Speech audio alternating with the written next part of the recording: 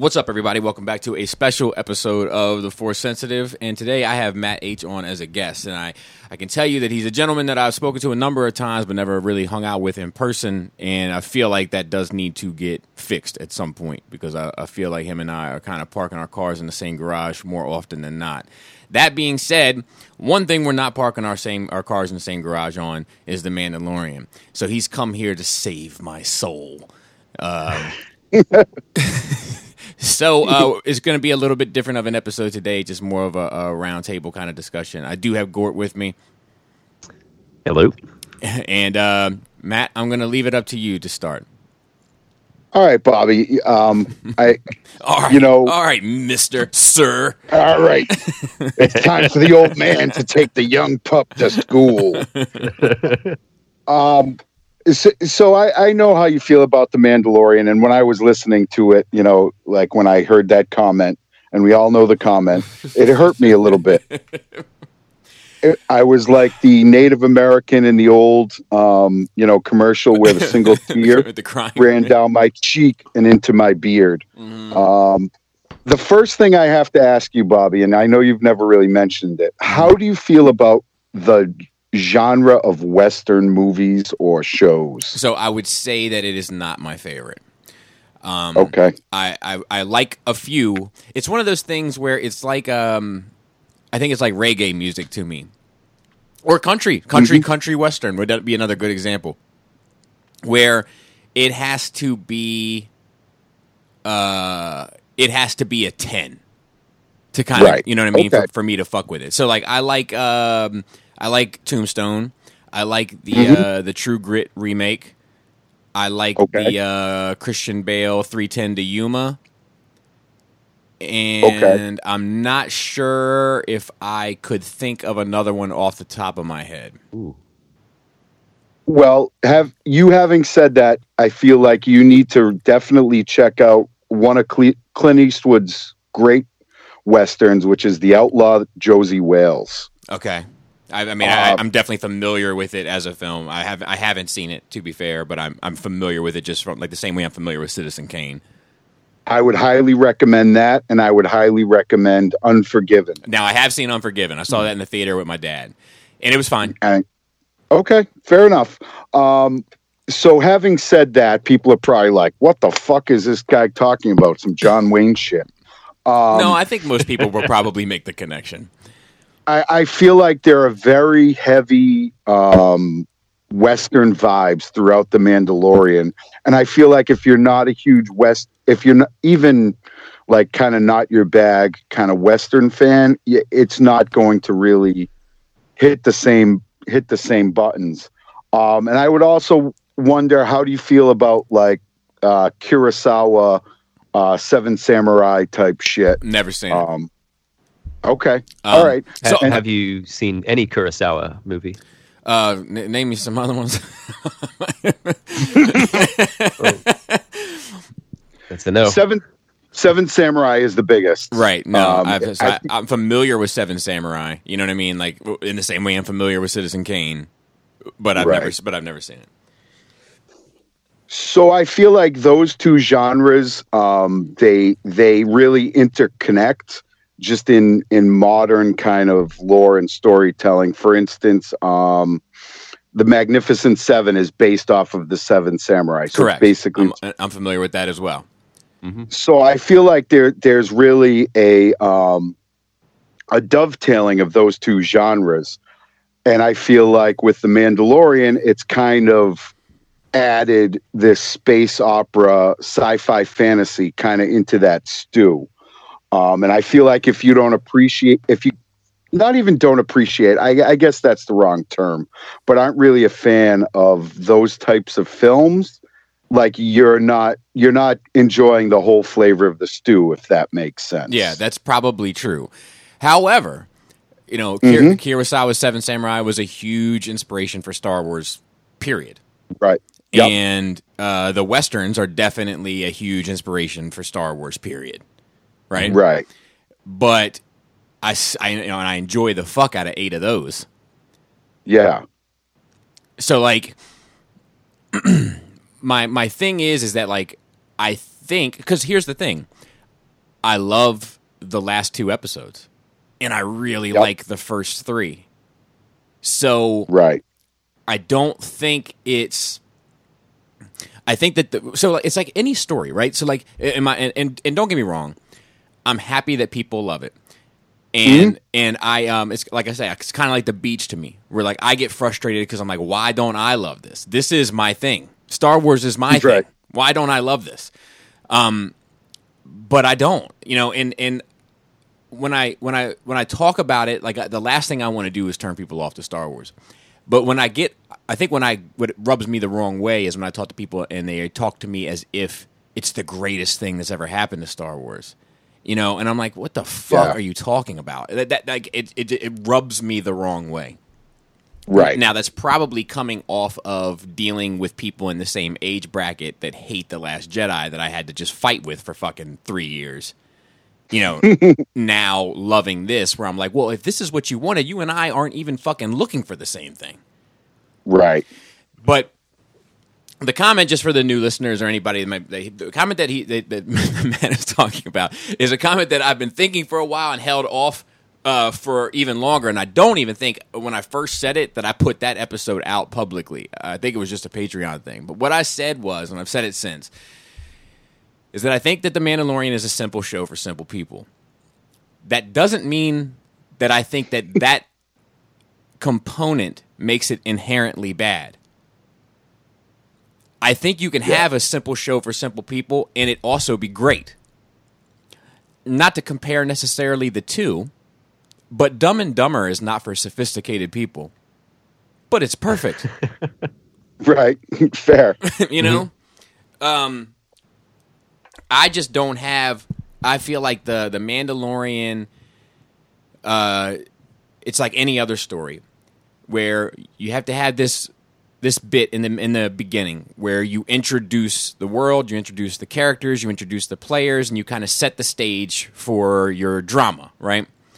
And then at the end, you have to have some sort of resolution. It doesn't have to be fully resolved because it's going to be ongoing. Well, at least we thought it was at one point. It may not be anymore, but we thought it was going to be ongoing. They considered it was going to be an ongoing thing. So but it still has to have some sort of resolution. You still have to feel somewhat fulfilled at the end of it.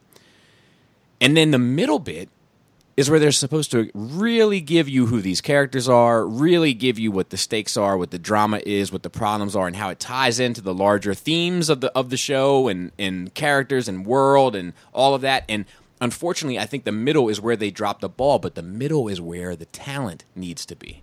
And I don't know if that's I don't know if it had the talent to do it. Yeah, I can't totally disagree with you there. I mean, so just before we really dive super, super deep. Yes. This was a show that me and my girls watched every Friday night. We'd order a pizza, cook dinner, and we'd sit down and watch The Mandalorian when it dropped.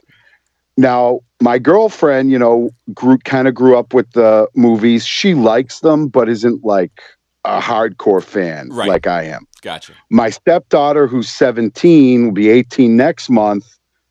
We watched the original trilogy, and she was just kind of like, the dog guy was kind of cool, Right.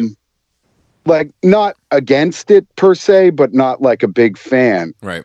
But The Mandalorian got them both to kind of love Star Wars in a way.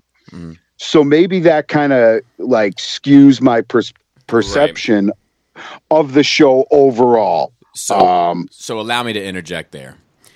So that's the trump card, right? And there's nothing anyone can ever do against that. The moment that you're like what is this? I haven't seen it yet, but what is this show that's on Netflix that's got everybody all in a tizzy? If you guys, with the young girls. Yes. What is it called? Does anyone know what it's called? All right. Well, Let's say it's called Juicy Fruit, right? Mm-hmm. I haven't seen it. I want to, just so that I can have an opinion on the matter. Right. But I'm holding my opinions until I actually fucking see the thing. I don't know the name of the show. Somebody had brought it up at work, and see, I don't want to watch it. I don't want to have an opinion on it. It just sounds like that's not for me. I'm not interested. Well, I walk away from something like that just as quick as I hear about it because it's like, no. And there's nothing No, wrong thanks. and there's nothing wrong with that either. But Gort, I'm a guy who wants to have an opinion on everything. You don't say, Bobby. So I feel like in order to have an opinion on it, I need to see it. That being I think said, that's a fair statement too. Right. Like, there's a lot of. How many times have you come across somebody? All of us. oh my God, They have a strong opinion about something that they've never encountered or yes, experienced. 100%, Right. 100%. It's So, if let's say I watch this thing, Juicy Fruit, and it's just as the most critical of the critics say, and it's disgusting, and it doesn't have a place in humane entertainment, right? If I bump into somebody and I start having that discussion with them, and they're like, "Well, look, I get where you're coming from, but me and my kids watched this over dinner and really bonded." It's like, oh, well, fuck. Yeah, well, then never mind. It's you should continue watching it. Do you know what I mean? Right. And not that not that I feel like The Mandalorian is disgusting or anything like that, or that I don't Right. or that I don't want people to watch it. But like the moment you say like, "Look, this is something me and my kids are into," it's like, well, then fucking I wish you hadn't even heard me say anything negative about it. Do you know what I mean? Yeah. Because that Yeah, shit no, it trumps everything. Right. And I mean, I still respect other people's opinions, and I'm not saying it's the greatest Star Wars stuff that's ever come out. That's not what I'm saying. I feel like there's a lot there that we can really, that I'm looking forward to, especially with the new season. And I totally agree. There was that fucking episode with the Dollar Tree Han Solo in it. I was we called him something on I think it was Hand Duet. Yeah, That sounds right. exactly. And it was like this was a throwaway episode. Then you have like this cool sniper, Yeah. you know, that like tell me more about her. I don't Yep. give a fuck about this other guy. Yep. But that's kind of a Star Wars thing. I mean, look at fucking Darth Maul. You know, like Agreed. the dude, like he was like the advertisement for Yeah, he was the marketing. And then it was like, okay, so he's got like literally 10 minutes of screen time, and then he gets cut in half, and he's dead. He was the adult / boys market. Like, and they always do it. It's the Star Wars bread and butter that I feel like people don't talk about often enough. But there's always one target audience for the boys and adults, like marketing theme, and there's always one for the young children and girls. Right. Since Return of the Jedi.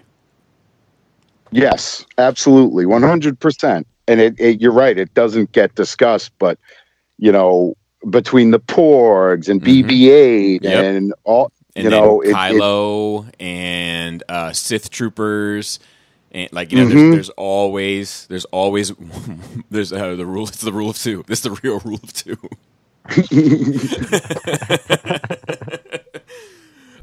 But yeah, so I don't want to like, I want to get into this. I do. I want to like continue talking about it. Even though I think we both kind of understand each other's perspectives, because if I'm to be totally honest and really give a hard look to myself in the mirror, I'm hating on it a little bit too. yeah, I get it. I'm definitely hating on it a bit. And the reason why I'm hating on it is because it's super successful, but doesn't have the soul of something that was hated by my peers. Yeah, and I can totally get that. I mean, the Baby Yoda thing, like, I feel like that's a level of marketing genius, because that's, to be honest, that's what the girls are, that's who they're into. They want to see Baby Yoda doing Baby Yoda things. Yep. Now, if they hire me to write season 2 of The Mandalorian, halfway through it, Baby Yoda catches a fucking laser blast to the face. I don't think I could do it, dude. I'm going to be honest with you. I don't think I could do it. And now it becomes a straight up revenge, Frank Castle, Batman style revenge story. wow. Where the Mandalorian is like, you were there, this guy was there, this lady was there. I'm hunting down you and everybody you've ever given a shit about, and I'm murdering you. Yeah. That's how I would go if they put me in charge of season 2. The the oversaturation, the memes, and the chicken nuggies, and all this. I'm with you. I'm with you there. I'm with you there. It's fucking trash. I fucking hate it. But I don't think it's trash. I hear you in the oversaturation of, like, you know, the it's, to be honest, dude, it's what they've tried to make work since Jar Jar. But it only finally really worked. The closest they've probably got prior to Baby Yoda is BB-8. Yeah. But, like, right. it hasn't really landed. Jar Jar kind of landed at first, and then people saw the movie. Right.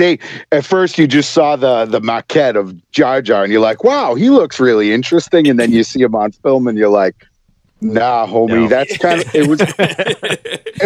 it was kind of like when you don't really know a woman, girl, whatever in your dating life, and you're like, wow, she's a fucking smoke show, and like I just want to, I want to be your boyfriend or whatever. And then you go out on the first date and she's dumb as a fucking sack of hammers and can't hold a conversation and whatever, and you're just like, wow, I was misled. Well, dude, so I feel like that.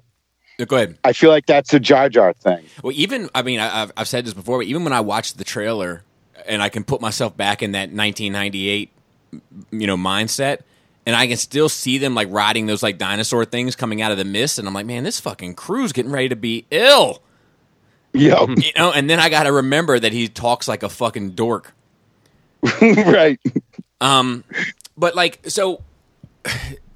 But I like Baby Yoda. I think he's cute too. You know what I mean? Like, when he hits the little button in the trailer and the fucking thing closes over top of him, I'm like, yeah, dude, it's fucking cute. What do you want? He's definitely cute, but I feel like, especially like the internet, like the chickie, I don't know what it is, but like the chick, like when somebody posts a meme or says something about chicky nuggies, I want to start like joking them till I smell feces. Yeah, I don't like that either. I don't like adding a Y to shit in general that doesn't need it. Like, my wife's mother always said to my kids, like, take a nappy, and I fucking, like, as a nap, and like I fucking hated it. I fucking hated it. Like, it drove me nuts. So chicky nuggies is not for me either. But outside of, like, kind of internet thing, I have I like him in the show. I like Baby Yoda in the show. Right. I think it's a good offset to the character. I agree. I agree. I go ahead. Go ahead, Bob. No. You go ahead. I also really am into the lore of the Mandalorians. Like, give me more of that. Like Fat Boy Mandalorian is probably one of my favorites because I feel like, oh wow, Matt, you could actually be a Mandalorian. You're slightly overweight. It's just, you wanted representation. Yeah, so I feel like this dude's slightly overweight. He's not totally a dirtbag, right. And I'm all about your message. It's like, no, like, these fucking people destroyed our culture, and you're taking money for them. Fuck you. Yeah. And I could not get more behind that. Yeah. The interesting thing too with sort of like the culture and everything that they give us there, it's a pretty different thing than what you see in Clone Wars and Rebels as a media. And I'm curious how they're going to connect that. Like, there's all the rumors of characters that we might see in the next season, and not really to jump too far ahead here, but I'm curious where that goes.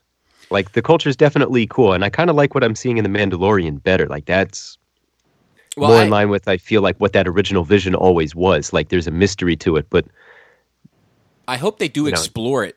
I hope they explore it, like, because I think that it has potential to explore a lot of things, and I hope that they explore it. But what I need something to happen in it to make me care, because right now I don't care.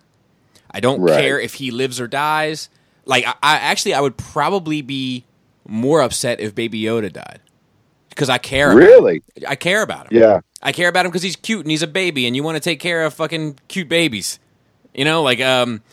But not that there's any character thing about him. It's just that I'm like, protective of children, I guess. You know what I mean? Like, Yeah, no, but like with him, it's just like I don't fucking like he says 8 words the entire show, which I get it, the man of mystery and everything else, but it's like you don't see his face until the end of it, and now we might get a new face soon anyway, and like yeah, and it's just like I have no all of those things make sense to the character, but none of it makes me connect to the character. I see what you're saying. Yeah, I mean, and I feel it's difficult. I feel like they need to. I don't mind him not talking. I actually prefer it. The face reveal, I totally disagreed with. Like, I don't want to see his face. I don't. Right. Like, if you're building this culture that he doesn't take his helmet off, okay, that's fine. And I feel like they could have shot that just from the back, so it just showed the back of his head. Yeah. Same scene, but from the back. Yeah. 100% Exactly. agree. Yeah, I've been good with that, but it's probably in his fucking contract.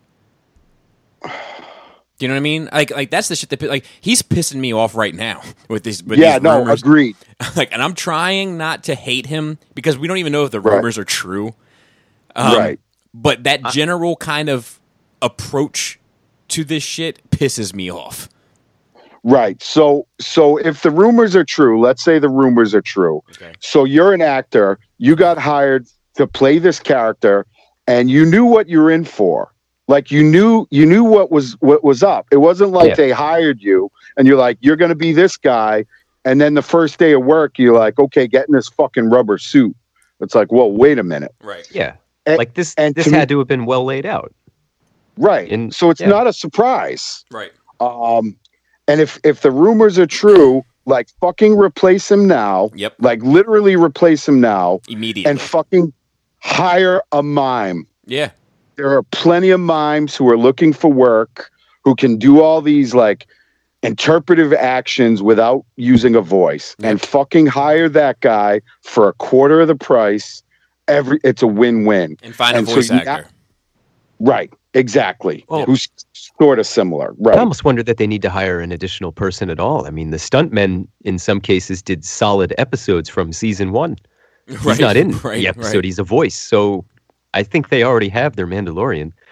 Yeah. And yeah, I'm with I've said it to you, Bobby. Like, look, if they had to get a new voice and it's not a perfect match, guess what? He's got a new voice modulator in the helmet. It's fine.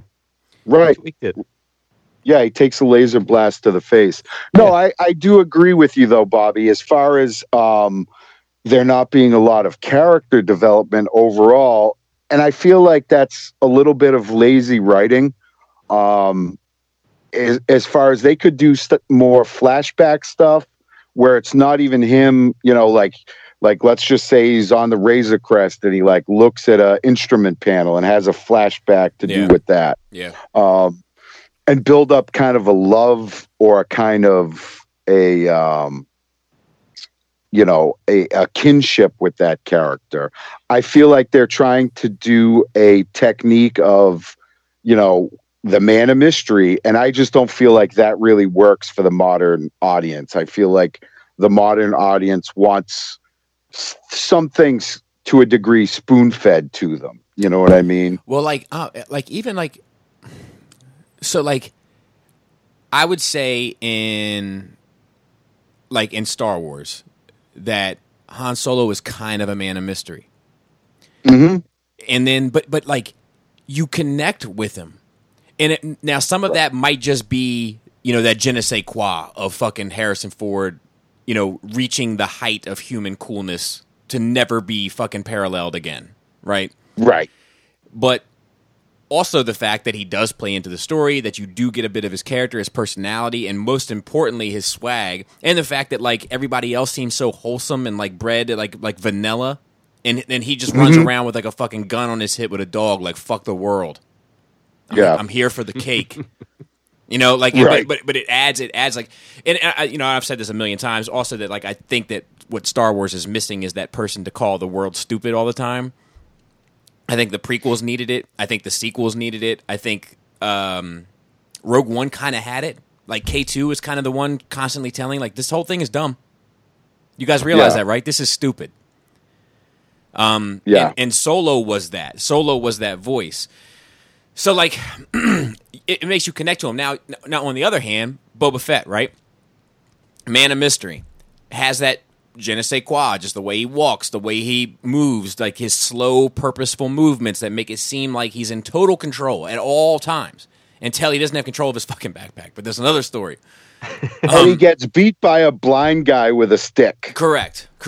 But that character is able to work as the Man of Mystery and not say anything and not show his face in Empire because he's a background character. Right. But if he was the character you were supposed to be following, it's like, oh, well, who gives a shit? Yeah. Well, I think with Boba Fett especially, it was that costume design sells it. Correct. Because he looks fucking cool. And the first time you see it, you're like, oh, wow, that dude looks like a badass. And it's not due to, like A-tier acting. It's just due to the good costume design. And I feel like The Mandalorian, in retrospect, you're like, oh, we've seen this character design, like, and that's not immediately going to pull you in. Yeah, I agree. I also think that like little things like Vader saying to him, "No disintegrations." It's like, oh, this is something this dude does. Right? Yeah, like this dude's not. This dude ain't a trifling bitch.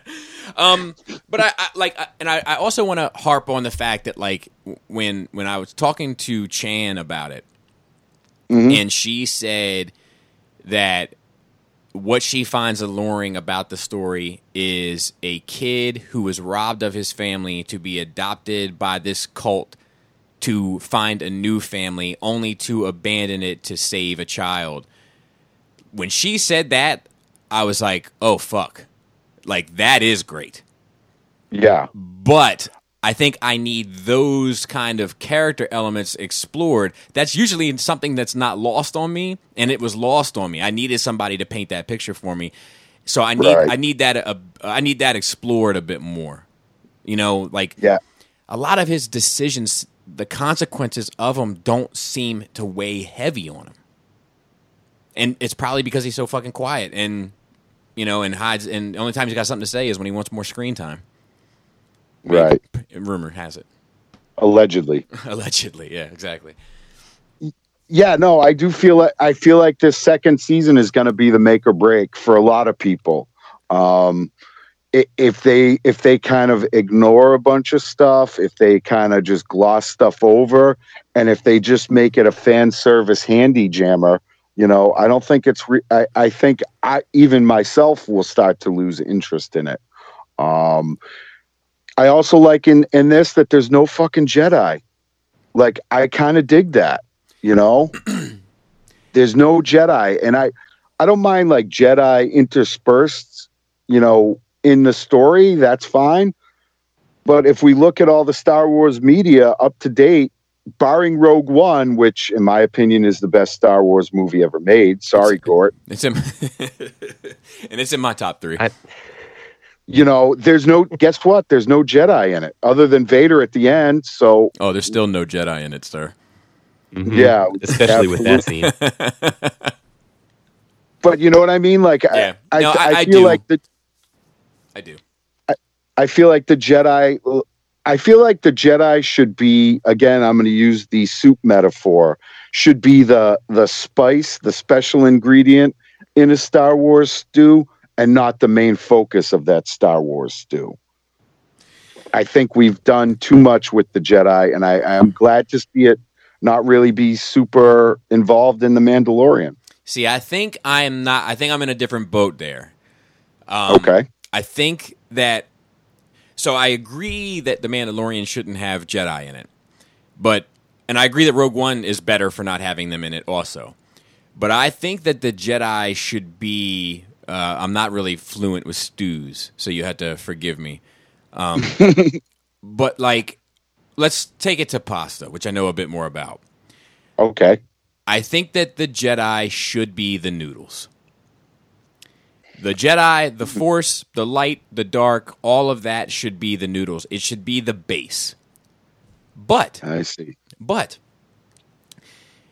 you don't have to have the noodles. Like, you're going to get an appetizer. You're going to get a salad, a side salad. They even call it a side salad. You know what I mean? Like you can get a little side thing, also a little extra shrimp just on the side. And those things, I don't need the pasta on. But the main dish, I need the pasta. So I guess what I'm trying to say is that, like, episodic films that are like this is the Star Wars films should always, in my opinion, deal with the Jedi, the Sith, the Dark, the Light, the Force using people. What did they say in CB4? They were like, yeah, bitches, hoes, people with pussies, like light side, dark side, people with Force. You're right. I think that should have it. Now, on the flip side, I love the idea of you can go on this separate little path and this own little adventure here, and whenever you explore that, I think that the Force using people should almost be like celebrities. Like if you like a backseat. Yeah, like if you catch one, if you see one, if you encounter one, it's a special moment, and then you move on. Right. Like, so I'm good with it, but like it's going to be hard for me to want to follow The Mandalorian if Ahsoka plays a major role in this second season. I'm just going to be like, hey, can we change the title of this thing? Yeah. I understand that. I can understand that. And I totally get what you're saying. And I 100%, respect it. There was a lot there. In my opinion, there were a few episodes that it was like just really bad casting. There was a lot of overacting, but like, I don't know, maybe that's that prison episode. When you say that, that's the episode that pops to mind of the overacting, the over dramatized, like that prison ship. But can we just all agree that Bill Burr saved that episode? Oh, yeah. Absolutely. I never, the fact that as soon as he made fun of those rebel shoes, I mean, you know what I mean? Right. Like the Republic guy's shoes, like that was the shit. Like, because I like that Star Wars is missing that swag, that Bill Burr, Han Solo. Like, I'm here to say that this is dumb. Those shoes are dumb. The audience already knows it. I'm just letting them know that I'm in on the joke. Right. Yeah, that episode, I like that episode overall, but the fucking Twi'lek with the fucking hissing and like, yeah, God like bless. Are you trying to be are you a vampire? Like, is it the early '90s where you're trying to get in the goth club? You know, like she was part of like a background vampire and Once Bitten. Right, exactly. It's like, what are you doing? I mind the big devil dude. Like, I know you weren't a big fan of his, but the hissing and then the brother, like, yeah, those two were the worst. Absolutely. I would kind of like to see Bill Burr come back in season 2. Yeah, I'd be good with that. But does he need his friends? No. I don't think so. No, I don't think that he really does. And then those final 2 episodes were fucking amazing. Yeah, they were great. They were the best that show had to offer was the last 2 episodes. So that's the thing is that like I think that a lot of times the brushes that I use to paint the picture about how I feel about The Mandalorian, that it often tends to put it a certain way that I don't necessarily feel, because I don't hate the show. I like the show well enough. It's like fucking Tupac. I think his music's fine. I'm just tired of fucking hearing you tell me how fucking great he is all day. That's how I felt in the 90s. No. It's like this like almost rebellious nature of like, stop telling me how fucking great this is when I think it's average, and just let me, like, the fact that I have to hear about how fucking great it is makes me like it less. And I know that's not fair, and that's why I said in the beginning that like there's a part of me that's also hating on this thing. And I recognize that as being a flaw of mine. Well, I get it. It's just you're tired of and I don't disagree. If somebody was like Rogue One, blah blah blah, and said a bunch of I would probably agree with them. But if they said, and you probably hear it far more than me because I'm kind of this fucking old outlier to the entire community. If I heard how great The Mandalorian was every day, and it's like, yeah, I could see how that would wear on you. And then even though you're not totally against the Mandalorian, but part of you kind of holds a grudge against it. You know what I mean? Because you're like, yes, and I know it's not fair. It's right. Well, as long as you can recognize that, that's like huge. Yeah. But I just feel like the Mandalorian, like I said, the girls love it. So like we can all watch this super nerdy shit, Right. which I have to closet, like my 40K stuff, my Star Wars stuff, Right. my, minor Transformer interests, like I can't really like just sit down and be like, have you ever heard about Logan Grimnar?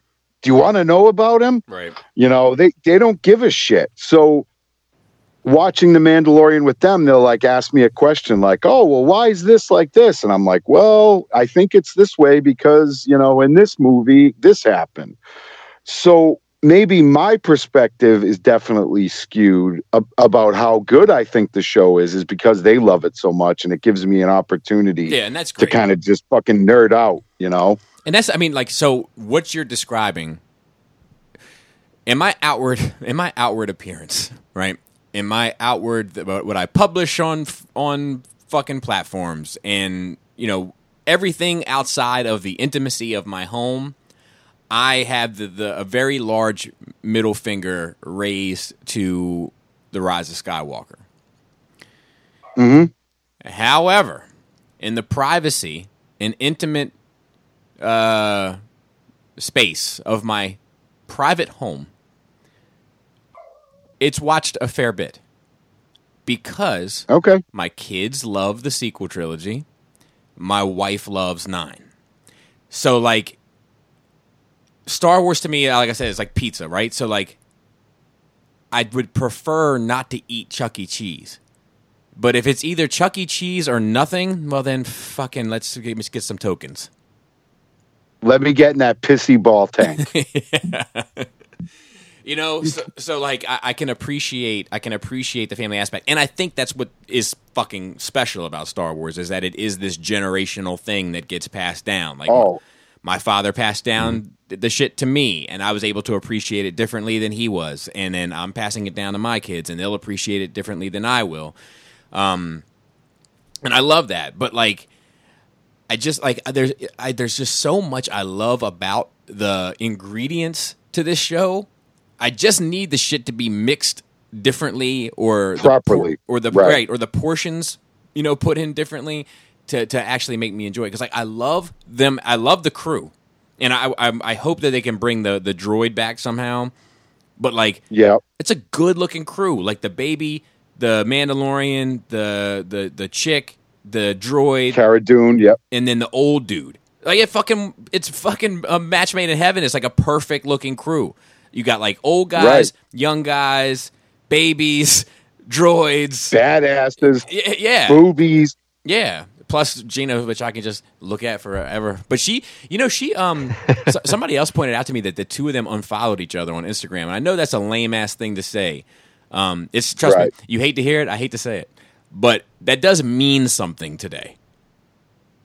Yeah, it kind of does. I mean, she has her opinions, and I don't agree with all of them or whatever. But what I can respect about her is if somebody says something and she's like, "This is my opinion," and she just fucking doubles down, which is dangerous. Oh, yeah. It's dangerous in this day and age. I think they need to replace Pascal if he's going to be that much of a little fucking douche canoe. Like fucking goodbye. Yeah. If the allegations are true, I want to continue to say that because we don't know, and I've seen Star Wars smear campaigns start in a number of different ways over the past 3 years. So I want to make sure that we drive that home. And this one really comes straight up rumor. There's nothing concrete. Not at all. Not at all. Yeah. You get these tidbits from people on YouTube, and I don't trust half of anything that these people say. They'd say anything for a view. Like they sold their soul a long time ago. There's a fair amount of them that are that way, and there's also a fair amount of them that just want Star Wars to fail. That's a different kind of person. Yeah, but I mean, those are two types that are on there. There was that one guy, and I read an article about it, and now I can't remember, but he got like a huge following, like of shitting on Episode 8, like him, and there's a couple other, like most people know, like the usual suspects, right? Got a huge following out of nowhere, and then like it was later on like revealed that like he wasn't even a fan really. Like he kind of casually knew the movies from growing up, like didn't own a piece of merchandise, and you know what I mean. Like it was all like watching YouTube algorithms and just being like, "Well, I'm gonna cash in." I did a fucking. I did this. I've been doing this Force Friday thing for over a year now, I think. Yep. Just in an attempt to kind of pump like either a different point of view, because many things will depend on your point of view, or some positivity into that fandom. And I've only had one video take off. And the title of that video is Black Series Failed Lines. Wow. Yeah. See, that blows my mind because to me, like, that's the highlight of your YouTube channel. Like, I look forward to that shit. You know, I look forward to all the videos, but, you know, when it's like a Transformer, when it's fucking Dingle Bop Beep Bop, I'm just kind of like, you know, like, to be totally honest, I give it a like, but I might not watch it. You know what I'm saying? Right. But like the Force Friday, the Sit Down Saturday stuff, you know, especially when it's in regards to Star Wars, I'm fucking all in, dude. Yeah. And that blows my mind. Like, why are these motherfucking haters, man? I know. Like stop it. You know, do you enjoy anything of this? See, that's the Like, thing.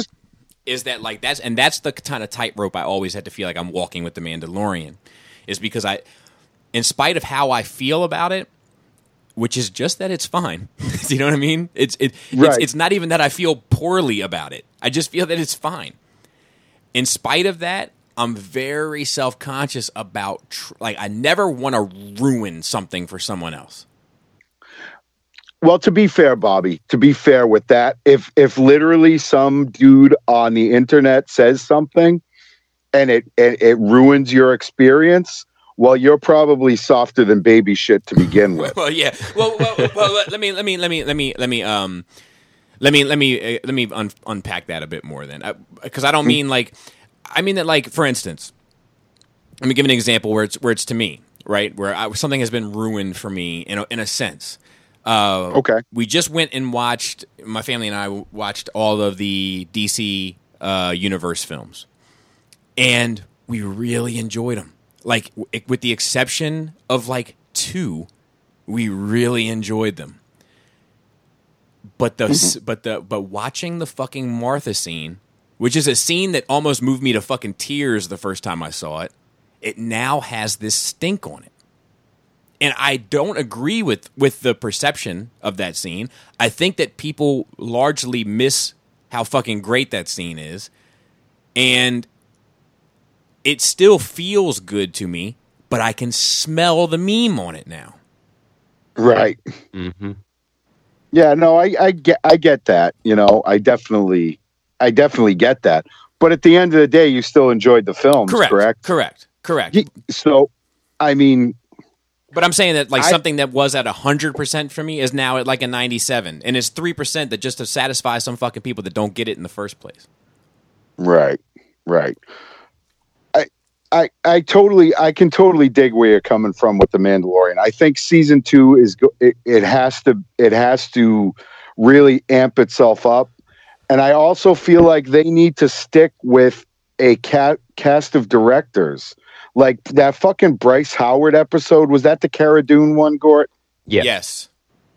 That had the potential of being great versus just pretty good.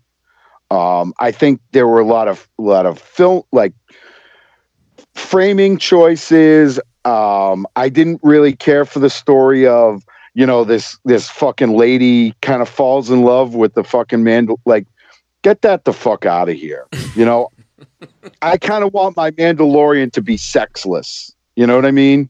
Like, I don't want him interested in anything. Yeah, but, like it's like a Batman type. Like it's the mission that matters. Yeah, it's the mission and nothing else. Like, right. I don't want him like, oh, I'm going to take off my helmet so we can share a loving kiss over the Bacta tent. I get that. You know, I think they really need to tighten up on who they have directing the shows, and they have to tighten up on the writing. And I think the biggest thing they need to do, like Gort mentioned earlier, is bring all this Mandalorian shit kind of into the same realm. You know, you got Sabine that that rarely wears a helmet, and then you have this clan that, you know, never takes their helmets off. Like, this is the only clan that seems to not take the helmet off, and it's a huge deal. Right. And everybody else is like, I can't right. wait to get this thing off. Look at my face. But you know, like, I think that's a good point, though, is that, like, it's like Clone Wars. Like, Clone Wars cleaned up the prequel trilogy with spick and span. Like, they cleaned that whole fucking trilogy with one show. And, like, I think that is something that The Mandalorian can do, is it can do some house cleaning if it wants to. And stuff like making sense of the Mandalorian culture and stuff, and why Sabine is one way, and, you know, this guy's obviously different, and all of that, like, that stuff that you can do, and it means more. It matters. Right. I also think that, like, the you were talking about the Howard episode. The one thing I did like about that with the female and all, like, the interest there, and I'm with you. I don't think that I think it should be about the mission with him, but I did like the idea of him being given this opportunity. Temptation. Like, if he wanted to, his life could theoretically change right now, and he can be somewhat normal. Yes, yeah. and like, you know, he could have, you know, I think it seems like, anyway, what's the perfect life in Star Wars? Like, as good as it gets, like, right? You know, but he turned it down for the mission, and I do like that little nugget about it. Right. You know, and that's what it keeps coming back to me, is like I just have to dig deeper to kind of find the meaning in some of this for me. You know, like, no. In the second episode, is that the one where he fights the woolly mammoth rhino? Yeah. Yeah, with the delicious egg. Yeah, so I'm not even crazy about that episode. I like the first one. I like the third one. And then I love the last two. And like Esposito's character, I don't know if that's how you say his name. I'm not good at names. Yeah. But Esposito, like, yes. I fucking love this dude. That dude is the best bad. Like that. If you're casting Magneto, that's the dude that needs the new Magneto role. And we'll just fucking figure it out. We'll figure it the fuck out. Because he plays that cold, calculated villain like nobody else. He might be my favorite live action Imperial like leader, with the exception maybe of Krennic. Just because I relate to Krennic a lot.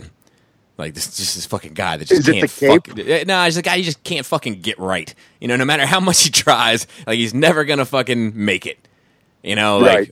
I get that, and like, I've said this before too, but like, there's just the fact that he has like the Australian accent, and everybody else speaks in the British accent around him. Like, there's just something off about the dude his entire fucking life. All of like your thoughts and your, like, kind of, I'm going to call them like fan theory. Really, you know, I don't know where some of it does or doesn't come out of like the books, because Esteban gets heavy on the book stuff with Krennic, but everything you say about Krennic makes me really enjoy that character. And I was watching Rebels the other day, and they just name drop him in an episode where they have like a big kyber crystal that they'd be taken to the Death Star project, I guess.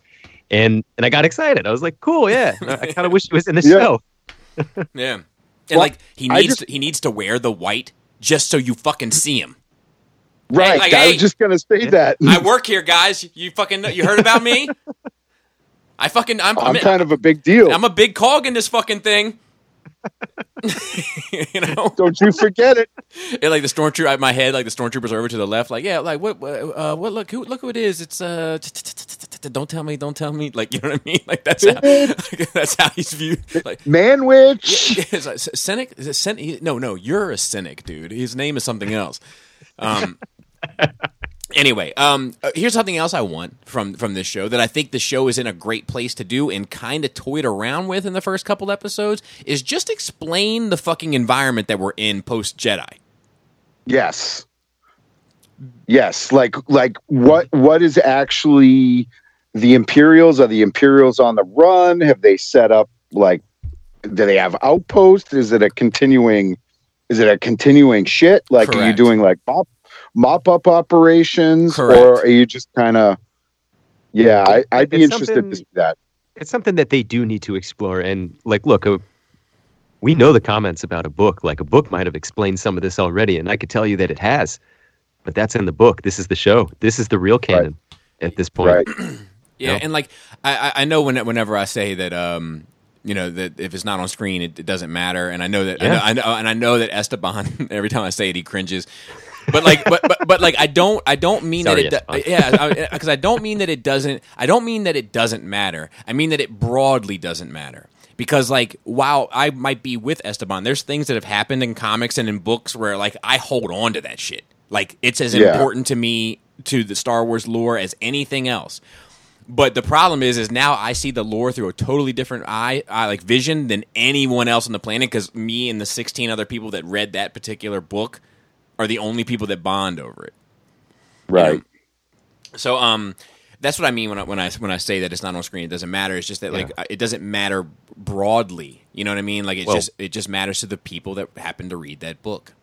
Also, too, when they do make changes or they happen to get rid of anything, that's the first stuff to go every time. Oh, unfortunately. My God, yeah. Because it's the easiest stuff to write out without anybody knowing. Like I remember that, like when the trailer came out for 9, and it was like, they fly now, they fly now, and then like Star Wars fans were like, oh, fucking Kathy Kennedy doesn't know that they flew in fucking issue 3 of Rebels from Marvel Comics in August of 2017. Right. Dude, shut the fuck up!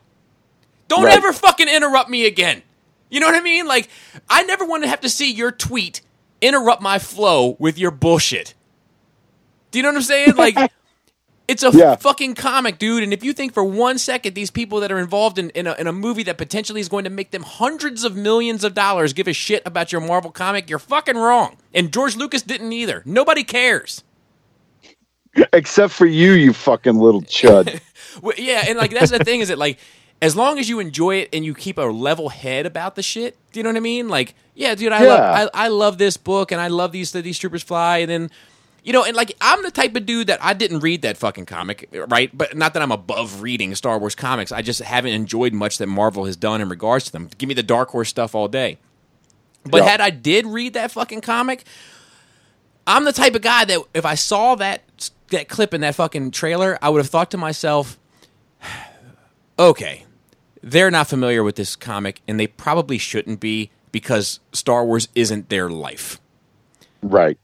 But then the next part of my brain would say, well, yes, this character did see them. This other character has never seen the flying type. So when he's saying, do they fly now? The other guy's saying, like, yeah, they fly now, because he's familiar with it. Like, right. I would just explain it away in my headcanon and move the fuck on. Right. Right. Yeah. It literally would be like, oh, that person has never seen them fly and is legitimately asking, oh, they fly now, and this other dude, like you said, has seen it. Well, like, I mean, even that scene, not to really drone on it there, but like from 3PO and Finn, it sounds like a question. Poe sounds like he's fed up with the fact that they're saying it. They fly now, like just move on. He's the one that wants to move on. Yeah, no, I agree. But yeah, I think that like I think there's a lot going on in that world. I read the Aftermath books when they came out, the first 2 anyway. I think I lost interest by the third one. But one of the things that was cool in those books, and I'm not sure if you've read them, Matt, or kind of vaguely aware of them. Possibly, maybe. Okay. Well, one of the things that they did was like between every fourth or fifth chapter, they would give you like a little slice of life chapter. It would only be like 3 or 4 pages that had nothing to do with the arc of the book. It was just about what was going on, like with the culture, like the temperature check of the universe. And like some of the stuff that they were tapping into was like just so fucking interesting, like people trading Imperial Guard helmets like on the black market because there are now collectors out there of what the Empire used to be. You know, like give me that type of shit. Yeah, give me that shit where it's, you know, what okay, I was a fucking stormtrooper for, 10 years or whatever, or I'm a fucking TIE fighter pilot. Like, okay, the Empire has fallen. Like, I see the handwriting on the wall. What do I do now? Like, where's my life in this universe? Yeah, give me that stuff. I want to know what the Imperials are up to. If there are more Jedi kind of out there. Show me the problems the government is having getting back on its feet. Like it's very easy to this sounds terrible. once again, I only approach this shit mainly with fucking when I'm talking about the universe, I'm talking about it inside the fucking universe. Don't tell me about what's going on in Syria. I don't care. But like, it's very easy to be like a terrorist organization where you don't have to be responsible for the people Right. that you intend on governing one day. But when you overthrow a tyrannical government and you take control, well, now it's time to shit or get off the pot. Now you have to really show what your intentions are to bring these virtues and values that you claim to believe in to fruition. You know, so like I want to see all that stuff. Like that's like the world building elements that I hope that they can highlight a bit, just even in the background. You know, like, you know, if he bumps into somebody and they're like, well, you hear about what they're doing, they're trying to set it up on Coruscant, they're not sure it's going to work, and you know, something like that is like, okay, cool, Right? that's something. Well, I mean, it looks like there's going to be a fair amount of opportunity for that.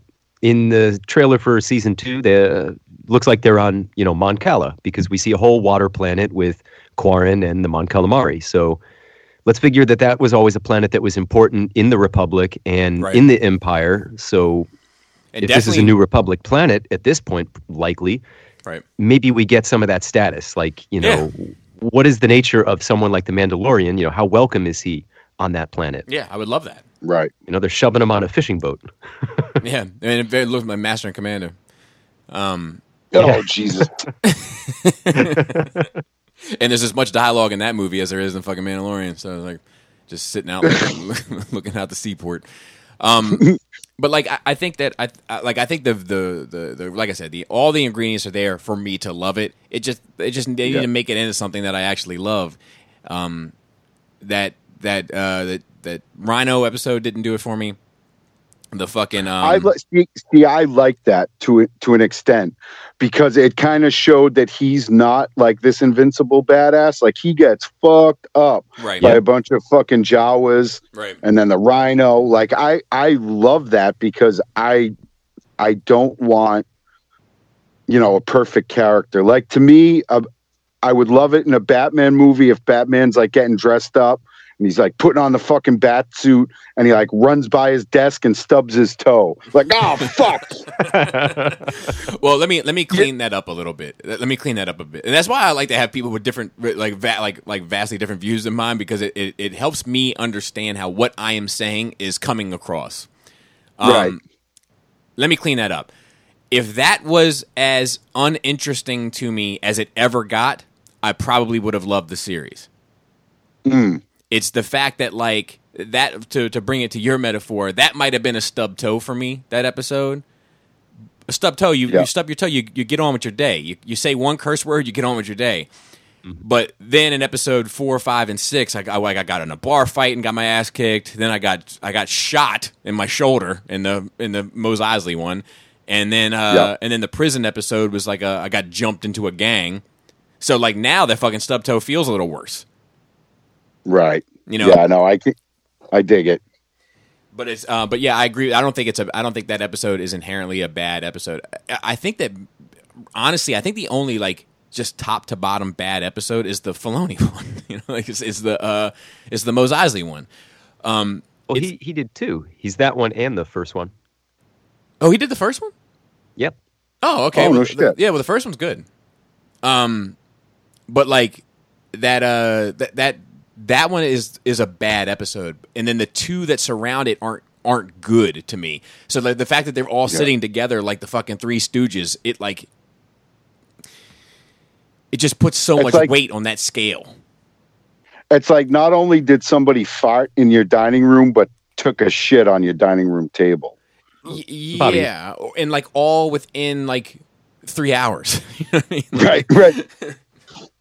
Let me ask you Yeah. now, in that 5th episode where they're on Tatooine, what would you say the positives are? That like, what are the gains that you get out of that? See, I like this. This is a good exercise. This is Yeah. a good exercise to do for all of them, for me. So I'll tell you, the fact that the droids took over the bar. Okay. Yep. That's what I like about it. I like that. Lando's droid got her revolution. Okay. Yeah, I mean, just the fact that like they, you know, the droid, how the droids are seen in Star Wars is fascinating to me. Even though I'm not a huge droid fan, like I like R2 and 3PO, but like if I'm buying Hot Toys, they'd be the last two I bought. What if there was a Hot Toys chopper that had all the dialogue when you hit the button? Same thing. Like I don't connect to the droids. Do you know what I mean? Like, generally speaking, I love them. I love R2. I love 3PO, and those might be the only two that I really love. I love BB-8, but I don't really connect to any of the other ones. But the fact that like there was this droid army that like put this fucking galaxy in peril for so long, to a point where people hate them so fucking much that they won't even let them in the bar. Like, they're not even welcome. They got to go stand outside. I can't fucking bear to look at them. I'm putting a sensor here at the door just so I know when they're coming in. It's some Jim Crow shit. Yeah. It really is. And then you take that element, and after the dust has settled and the war is over and everything comes, the droids still got to come in, and now they're running the joint. I just dig that, like the poetry of that poetry of Star Wars. You know, I love that. And it's simple, and I think they really need to do those. And so that's some world building shit too, you know. So you kind of get it all there. And I think they really need to kind of focus on that kind of stuff versus more of the fan servicey, like the super fan servicey stuff. Right. You mentioned it before in the prison episode when the fucking X-Wings came. Yeah. It's like 3 X-Wings, and you're on this what's basically a little space station. Yep. And you're shitting your pants that much because it's 3 fucking X-Wings. Yeah. Like, oh, these dudes are bringing the ruckus, and we should be afraid. Yeah, and I mean, like that is something I'll give the Disney era to the day I die, is that like they made X-Wings seem intimidating, where to me they used to seem like the Honda Civic, and now they seem like an A10. Right. Like, you see those on the horizon, and it's like, well, fucking bend over and kiss your ass goodbye kind of deal. Yeah. And I'll be honest with you, even like now, like having seen like the kind of the way that they're introduced in The Force Awakens, the way that they fly into Edu on Rogue One, and this the shit with the Mandalorian, like actually even the way they come into Scarif on Rogue One, right. All of those components now, when I go back and I see them taking off from Yavin, I'm fucking hair standing up on my arm right now thinking about it. It's like, oh shit, like that's a fucking, like, that's not just like, you know, their fleet. Like, that's a fucking shit ton of like death bringers. Right. You yeah. know, you know, like, and it's, well, mine is Porkins. Right. And then, you know, and I feel the same way, you know, I kind of feel the same way now, even more kind of personified when, you know, when they show up in the resistance march of episode 7. You know, it's like, holy shit! Like, now when it's like it's the resistance, and then it cuts to them like coming over the water, so to speak. It's like it's like, oh shit! Like you're in for it now. Whereas before I would have been like, yeah, so what else are they going to come in? Of course they're going to come in. Right. Yeah. No, it definitely builds up the lore and kind of adds. And I feel like that if they really don't kind of do a lot of that stuff in the, you know, next season, they're really missing a huge opportunity. Like you said, this is the chance where they can flesh all that stuff out and they don't have to put it in a movie, you know? Yeah. Like that time period is real interesting. I'm really excited to see who Tamora Morrison plays, and I'm crossing my fingers it's not Boba Fett. Because to be honest, I don't think it is. To be honest, if it's Boba Fett, I might just sit with the girls and fuck around on my phone when the show is on. Because I hate that motherfucker. I hate him. Well, who do you want it to be? I want it to be Cody. And okay. Me and Gort kind of talk about, you know, how I'm trying to get through Clone Wars, and there's really like I'm having a hard time with it. Are you watching it episode by episode? Yes. Yeah, I wouldn't have done that, dude. Like the way see, that's the thing. I agree and disagree with that, but I think that it's right to almost skip around a little bit. The way, in my opinion, the way to approach that series is to look up one of those required reading lists. Yeah. Watch those episodes. If you love it, then you can go back and enjoy the fluff. Mm-hmm. You know? Well, there are just episodes where it's about the fucking droids, and Yeah. I don't give a fuck. I Right. don't care. Right. Give me that Anakin, Ashoka, Yeah. Obi-Wan, the Mandalorian shit. I don't care about this fucking electrical monster that, Yeah. like, I don't give a fuck. How far are you? I think I'm like season 4, 5. Okay, you're in the and shit. the fucking fat, the Jabba nephew shit. Like, that shit was fucking whack as fuck. Like the you talk about, Whack. was it that the Are you talking about Zero? in Rhoda? Yeah, Yeah. fuck, get the fuck out of here with that. that was shit. trash. But that was like that shit. I mean, because that was in the movie. That movie was so bad to me that like I stopped collecting Star Wars. I stopped reading Star Wars. Like that is, even Episode 9, withstanding, that is the worst. That movie had the worst impact on my Star Wars fandom. Were you almost out at that point? Yeah, I mean, I basically was. I mean, I still love the prequels and I love the original trilogy, but like I stopped collecting 3 3/4. I stopped kind of reading the books and the novels and the comics and all that. Like I pretty much just sat it all in the backseat.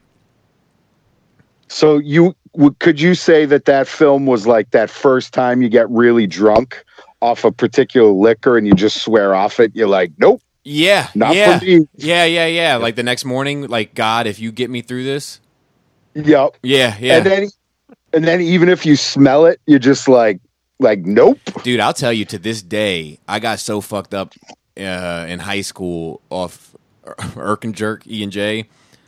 Oh Jesus. So let me tell you, there was a train, like, because the town I grew up in sits between Baltimore and Washington, and the BWO runs between Baltimore and Washington, right? Like, so like that there was a train that like broke down or something. Anyway, these guys from the town I grew up in, allegedly, cracked into this fucking train car and took or helped themselves to all of these cases of E&J. Oh Jesus. Like loaded them up on a truck, like the whole thing. So like every party you went to was catered by E&J for years. That's great. And I got so tore up off that shit one night. Like to this day, I can't. I started drinking because I drank cheap shit. You know what I mean? I was like, I was a kid. Right. And like I switched to Christian Brothers. Like, and to this day, the smell of E&J will turn my stomach. And that same night, I had Papa John's pizza. I won't go near a Papa John's. Yeah. And the Papa John's just a casualty of war. Had nothing to do with it. But like he's guilty by affiliation now. Like, Yep. You were hanging out with those dudes. So fuck you. But yeah, it did. I mean, it was a really bad experience. But when as that shit moves on, and you're in the thick of it now, so Right. the quality does increase. But It definitely does. But that Zero episode came. It was like I was really enjoying it. I think it fell after one of my favorites, which is the I can't think of the name of it, but basically it was about the clone troopers and the fucked up clone that like wasn't part of the squad. Like he was like a little janitor dude. oh, 99. dude, you haven't seen the last of him, man. Dude, the episode where he dies. Oh, okay, all right, you saw that then. He's on the last. Dude, it's So fucking. You saw the last of him. I don't get broken up about Yeah, too man, much. it's fucking heartbreaking. I'm like, oh man, like that's my, like, oh, like this dude is like, that's the guy I want on my team. Like, he's not perfect, but like he gives it his fucking all. Heart. He's got heart. For days. Yep. That I mean, that is like that's what makes the Clone Wars series so great, is that like there is this great thread and storyline with Ahsoka and Anakin, and then in the midst of that, you get to build a bit upon the complexity of Anakin and Sidious, and the complexity of Anakin and Obi-Wan, and all that shit is great, makes the whole sequel seem better, et cetera, 100%. But the heart of that shit is that fucking crew, that fucking clone crew, Fives and Wolf and Echo and Rex and like that squad, and following them and where it all ends up, and like, dude, it like the good of that is it's there's shit that happens in the Clone Wars show that's right up there with I Am Your Father. Like, it's on that level to me. I'll just have to keep struggling through with it. Yeah. And like I said, I would like that. I mean, you've already made it past the worst of it. Okay, but you know Now, my advice to anybody else is required reading and then go back if you enjoy it. Go ahead, Gort. Not to say that every sort of genre that like a particular story arc is going to, emulate is going to be to your liking, but kind of that halfway mark in season 3, that's where they're getting into like the Citadel and Anakin's Ahsoka stuck on the planet with like the kids and stuff with the Trandoshan hunt and all those. That's a good I've seen that one. That's a good one. Yeah. All these 3-part story arcs, and that's where that show really gets good. Like they're telling like proper like anthology stories. And before that, it was very episodic. Yeah, and the Freak of the Week. Monster of the Week, yeah. The first 2 seasons, and I'm never going to think that they're bad, but they are, by far not as superior as the rest of that series happens to be. Like, you're into the home stretch. I think that it gets better and better right into 7. It just hadn't found itself yet. Season 7? Yeah. It's like enough. It's like I always say with like a lot of like great like legacy musicians, like it's not until that like second or third album where they end up becoming who they were meant to be. Well, the question too is how much of what was George Lucas's involvement, by the time that it has that shift, and what's Filoni's involvement taking over? I guess it depends on if you ask Caleb or Andy. I'd hazard to guess that it's Filoni taking over. Yeah, I mean that dude. Listening to him talk, did you watch that on that Mandalorian, Matt? That behind the scenes Mandalorian stuff. I haven't watched any of that yet. Oh man, you're in for a treat. There's a lot of good stuff in there. Yeah. I enjoyed that more than the series. That's fair. And I respect the hell out of you, Bobby, and I like hearing your opinion, even when I don't agree, because it's like it comes from a place of love, you know what I mean? That's true. And I can appreciate that, Going back to the Clone Wars, what is Obi-Wan's boo's name? Satine. I fucking hate her.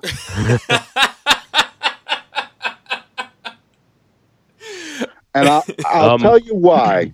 You had this warrior culture, and you basically decided, on a fucking whim, that no, we're not about that anymore. Like, no. And you wonder why the fucking Death Watch came to power. Really? Oh. Are you that fucking dumb? I hope she fucking eats it in the worst way, even though I love Obi-Wan. Like, I hope something terrible happens to her, because you, miss, are the queen of the fucking not take. Well, Matt, your take is garbage anyway. Matt, knowing that you're in season 5, you're almost there. Good. I will say that like it's funny, like my buddy Chevy 4x4. But he does the customs, the like the custom paint job. Optimus and Megatron I have. Right on. Yeah, he's fucking amazing, amazingly talented. It was funny because when he was like showing me like what he could do, and I was like, "Oh yeah, you fucking paint cars for a living." Never mind. Like I'm somehow less impressed with your models now. Right. But anyway, he fucking hates Obi-Wan. Right, and he really fucking hates him, and he hits me up from time to time. And he's like he's a fucking bitch, and I'm like look, I'll tell you, it's funny because I've often said I prefer Star Wars when it's a tragedy than anything else. I think that's when it works the best. And Obi-Wan, I like Obi-Wan. I Star Wars and Transformers are kind of similar like that for me. Where like there's very few characters I don't like. Like, I don't like Wheelie from Transformers. Right. And, like, I kind of sort of don't like fucking Jar Jar, but, like, I kind of like him, too. I don't like that kid, that fucking Anakin's kid friend. I don't get that guy the fuck out of here. I don't like him. He's supposed to, Oh, like, because he's the supposed little to. Yeah, because he's like Indian supposed to. dude? Yeah, because he's like supposed to be Anakin's boy, but like the moment he can fucking downplay him or fucking be on anybody's side, he's like, you're not gonna make it this time, Anakin. You're not gonna, you don't got the fucking minerals. It's like, dude, whose fucking side are you on here? Right. I thought you were my boy. Yeah. You know, at least in public, back me up 100%. Yeah, yeah. You know, if you got to take me in back of the slave shop and kind of tear me a new one, Right. fine. But right, we do that behind closed doors. Yeah, so like I hate that kid. I'll put that out there. I don't like that character. So like, and I forgot where I was going with all this because I got so angry with that little kid. But like about your buddy hating on. Oh Obi-Wan. yes. But like I don't like Obi-Wan's probably not in my top 10. Like if I had to list out my top 10 characters, and I love Obi-Wan, but he's probably not in my top 10. And what's funny to me about that is I think he is the tragedy of Star Wars. Like he really is. He has the most tragic fucking story. It is like the dude like he's like starts off so promising. And like he just goes on to make sacrifice after sacrifice for the true promising lineage.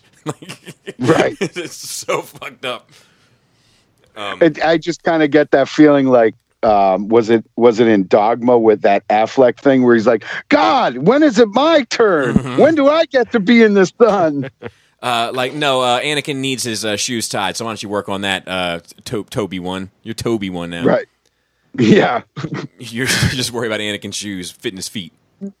Right. Like, we need you to babysit these kids. So go to this fucking desert ass planet and live like a fucking hermit with no fucking human contact. Yoda's like, for like, who are we going to get to watch over some kids? Who do we know this time? Oh, fucking, what's his face? Qui-Gon's guy. He watched Anakin when he was a kid. Send his ass down there.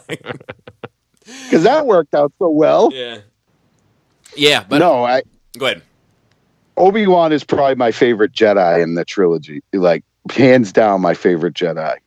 You know, just the old, like that first, you know, from A New Hope, when it's like you think that Obi-Wan could beat Vader.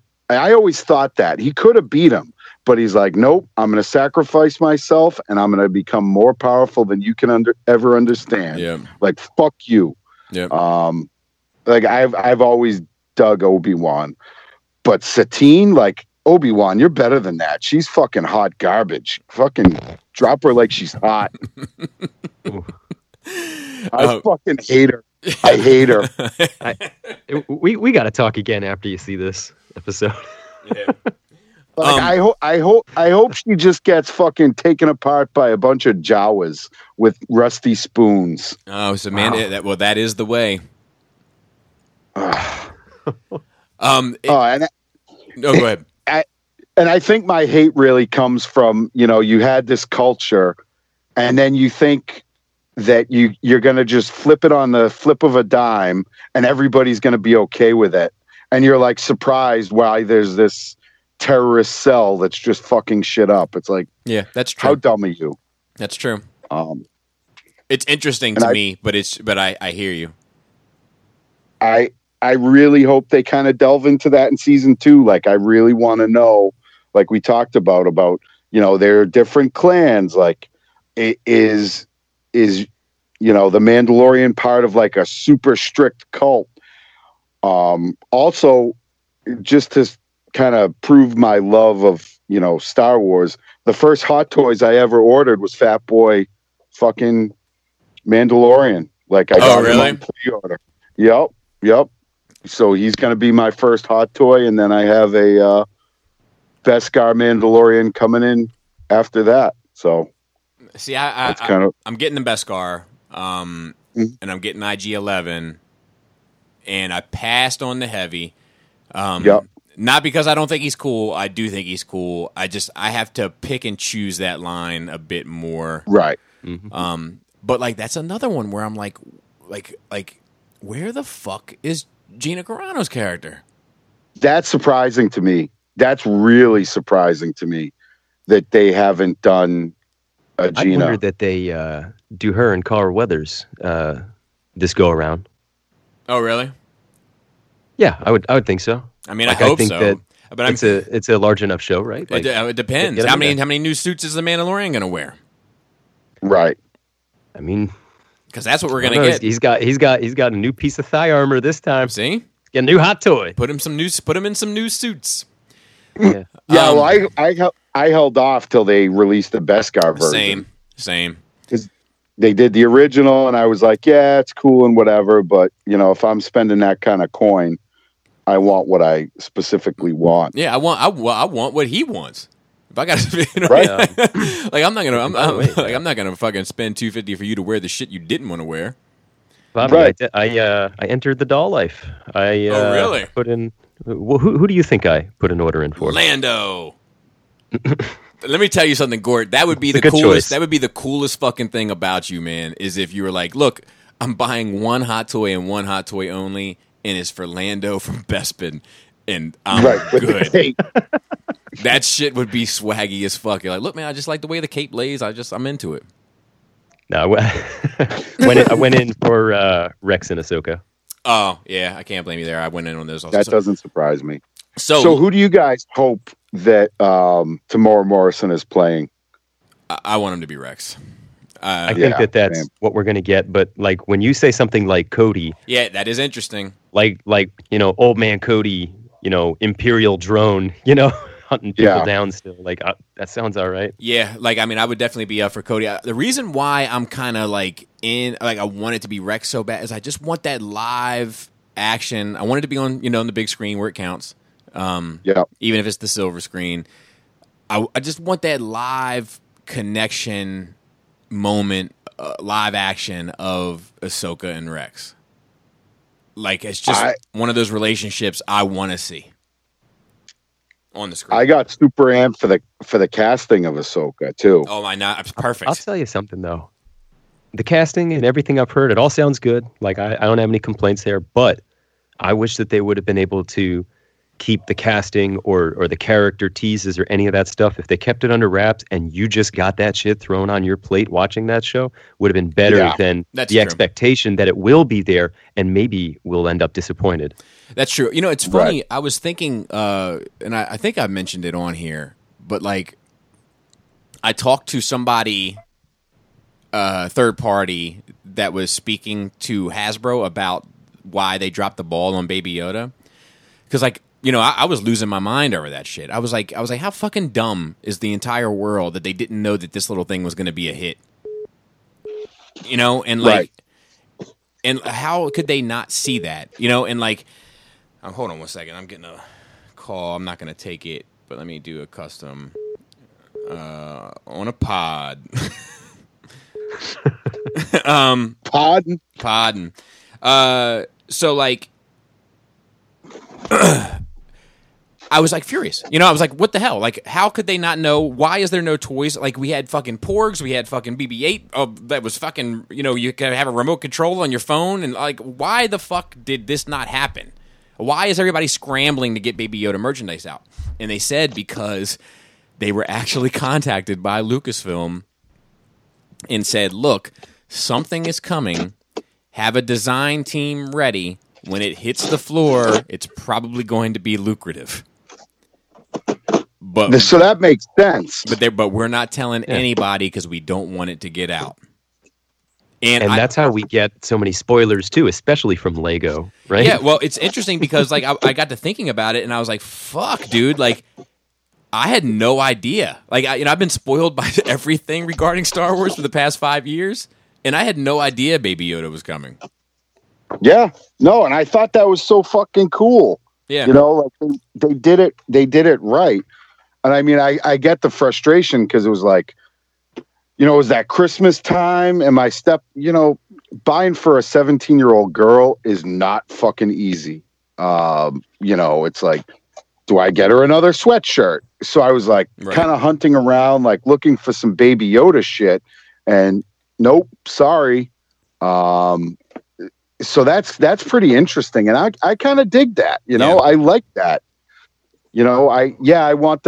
I wanted the Baby Yoda for her for whatever, but I kind of respect that he wasn't in any of the advertisement shit, and it didn't get spoiled. Yeah, no, I gotta say that's probably the first oh shit moment I've had in Star Wars, since, Disney took it, because I've been so on top of the spoilers. Right. I thought that was super cool. Yeah, I enjoyed it. To be honest. It won't stop me from my spoilery ways, but I did. I got to admit, I did enjoy it. And to be fair, I wish I could. Because I think I would enjoy the surprise more. Right. But at the same time, I can't. I just don't have the self-control. It's like telling the heroin addict, like, yo, just stop. Yeah, just quit. Yeah, it's like, well, no, I can't. It's not that easy.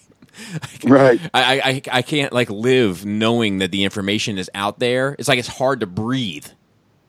It's like I have to fucking know. I have to know. I don't know if I'll be that way though in the future, because that's the thing about the Skywalker line kind of being over. I'm like, well, now I'm kind of just up to see where it goes. Yeah. Now, do you so? We're kind of getting far afield, but whatever. Yeah, it's all right. I'm having a good time with it. Yeah, me too. I'm having a fucking great talk. Where do you want to see the new flicks go? Like, do you want one-offs? Do you want more trilogy shit? Do you want what do you want? So I know I want them far the fuck away from the original trilogy era. That okay. I know. I think so either forward or back. Yes. And I think if they were doing trilogies, I want to go way back or way in the future. And I think that the smart play here is to do Knights of the Old Republic. Yep. That's the smart play. But I've seen a lot of dumb decisions over there regarding what they should and shouldn't do, so I don't know what they're, you know what I mean? But if they're doing spin-offs, I want it during a very specific era, and that is specifically between 6 and 7, closer to 7. That's what I want, because that's it. When I look at Star Wars now in a post-9 world, when I look at it, I feel like it's like this sheet of blue, and behind the sheet of blue is a whiteboard. And there's this one hole in the blue where I can see the whiteboard. And I just want it to be all blue. And and that spot is between 6 and 7, and the depth of that spot is closer to 7 than it is to 6. Even the Mandalorian is closer to 6. It's like they're like afraid of. I feel like that's my issue with them in the way that they view the original trilogy. The original trilogy is the fucking best and worst thing that ever happened to Star Wars, and I could go into a whole conversation just about that. But they're so afraid. It's like they don't believe in their own brand. It's like they just want to hover around. Well, like, look, if we make, like, all right, guys, sit down. I'm thinking about a movie. Bear with me. When Luke and Leia kiss, right? Well, after that, Han, walks down the hallway. And I was thinking about we could do a whole movie based on that moment. It's like, dude, no. Just leave it a fucking alone. It's fine. There's no big unanswered questions from that era. You've overturned all of it. Except I'd take a Rogue 2 if they did it on the Bothan Spies. Oh, okay. Like where it was more of like a James Bond, Boston Bond kind of deal where it's like, okay, we got to do this to get this, and then we got to fucking, that would be cool. I would take that. And then that would definitely be cool. And then if you could get like the Emperor, to like, it was it's like this, all that shit. Like, but you could see how he like let it fall into their hands. Right. At the end, he's like, "Ha, it was me. It was I who's." This dude's funny, man. I will send my best troopers. Oh God, but yeah, that would be the other spinoff during the original trilogy era. I'd be interested in, and only because we have Rogue One. So I'd be like, just give me the other story now. What about you? I'd kind of be interested to some like Old Republic shit. Like that would be cool. I'd be down for that. I just want to be done with the Skywalkers. I've had my fill of it. I really don't like what they did with Rey as far as all that shit goes. Yeah. You guys have hit on that. Mm-hmm. I'd like a straight up fucking Wookiee movie. Like, just give me fucking all Wookiees all the time. Oh, dude. Like, don't. I gotta ask all you. subtitled. No, you already gave it. I was gonna say subbed or dubbed. Subtitled, 100%. I want to see it dubbed. It's like where it's like Jerry, we gotta get out of here. And with just terrible accents on each of them. Yeah.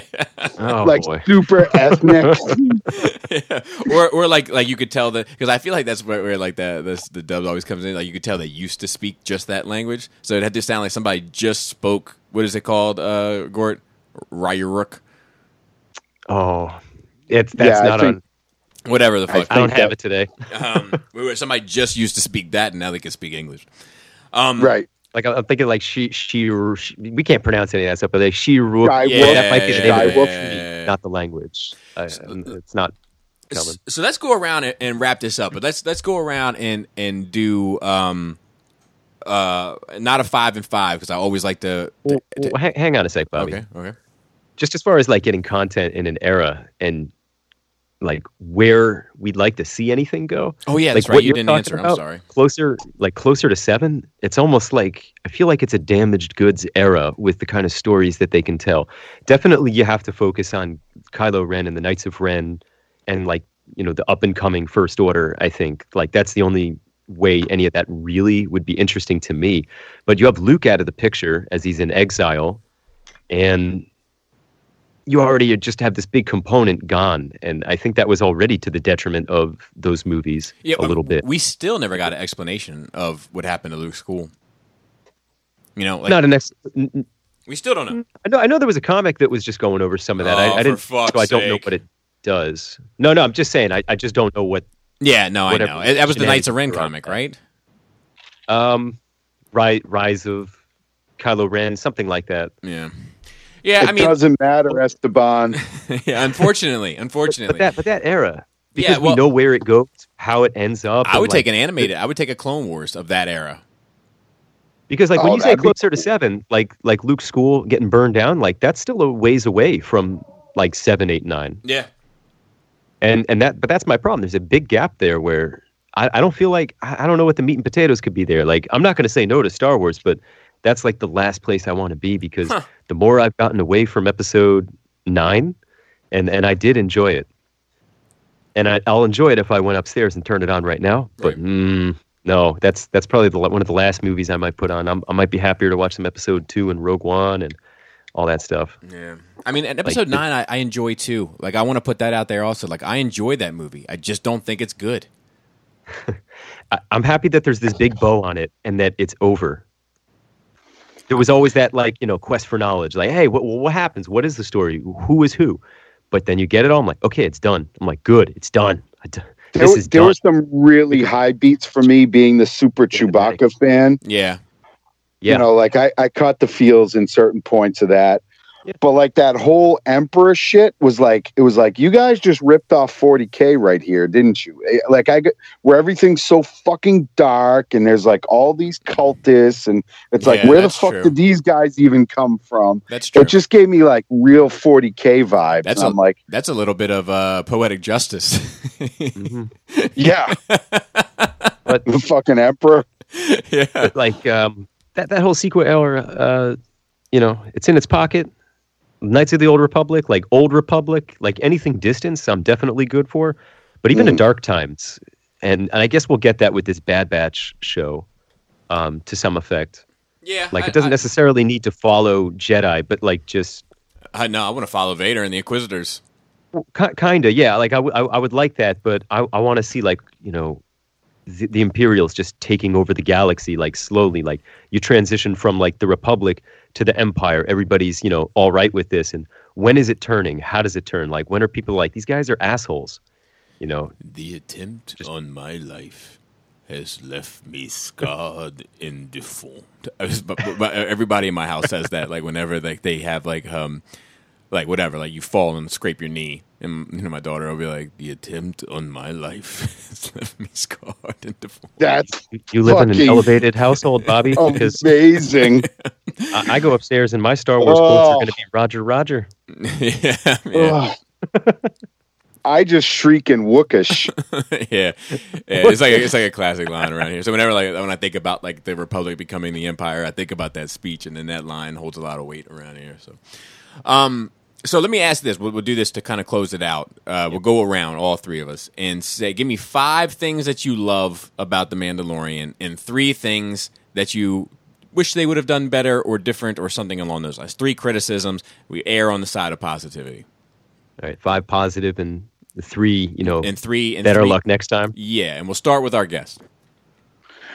So the thing I love is the expansion on kind of the Mandalorian culture, and I want more of that. I really like the lone wolf and cub kind of feeling. Mm-hmm. I like the Western vibes. Fucking Bill Burr, I'd take a Star Wars show that was just based on that character, and he just fucks around like, oh, this week he gets a beer. Right. I thought that was amazing. I like that they're adding to this overall story of the fall of the Empire. Mm-hmm. So I guess that's my 5 positive. Okay. And what about your 3? Also, Fat Boy Mando, Right, of course. because it showed like, hey, you're slightly overweight. Like you too can be a part of this. Representation, man. Yeah, made me feel good. And what were the 3 we're looking for? The negatives? Yeah, 3 criticisms. Oh, the fucking overacting on the Twi'lek girl. Yeah. Like you gots to go. Yeah. The kind of glossing over the cultural aspect. It was just kind of like whatever. I feel like they didn't really go into why Fat Boy Mando was so mad about him taking money from the Imperials. Right.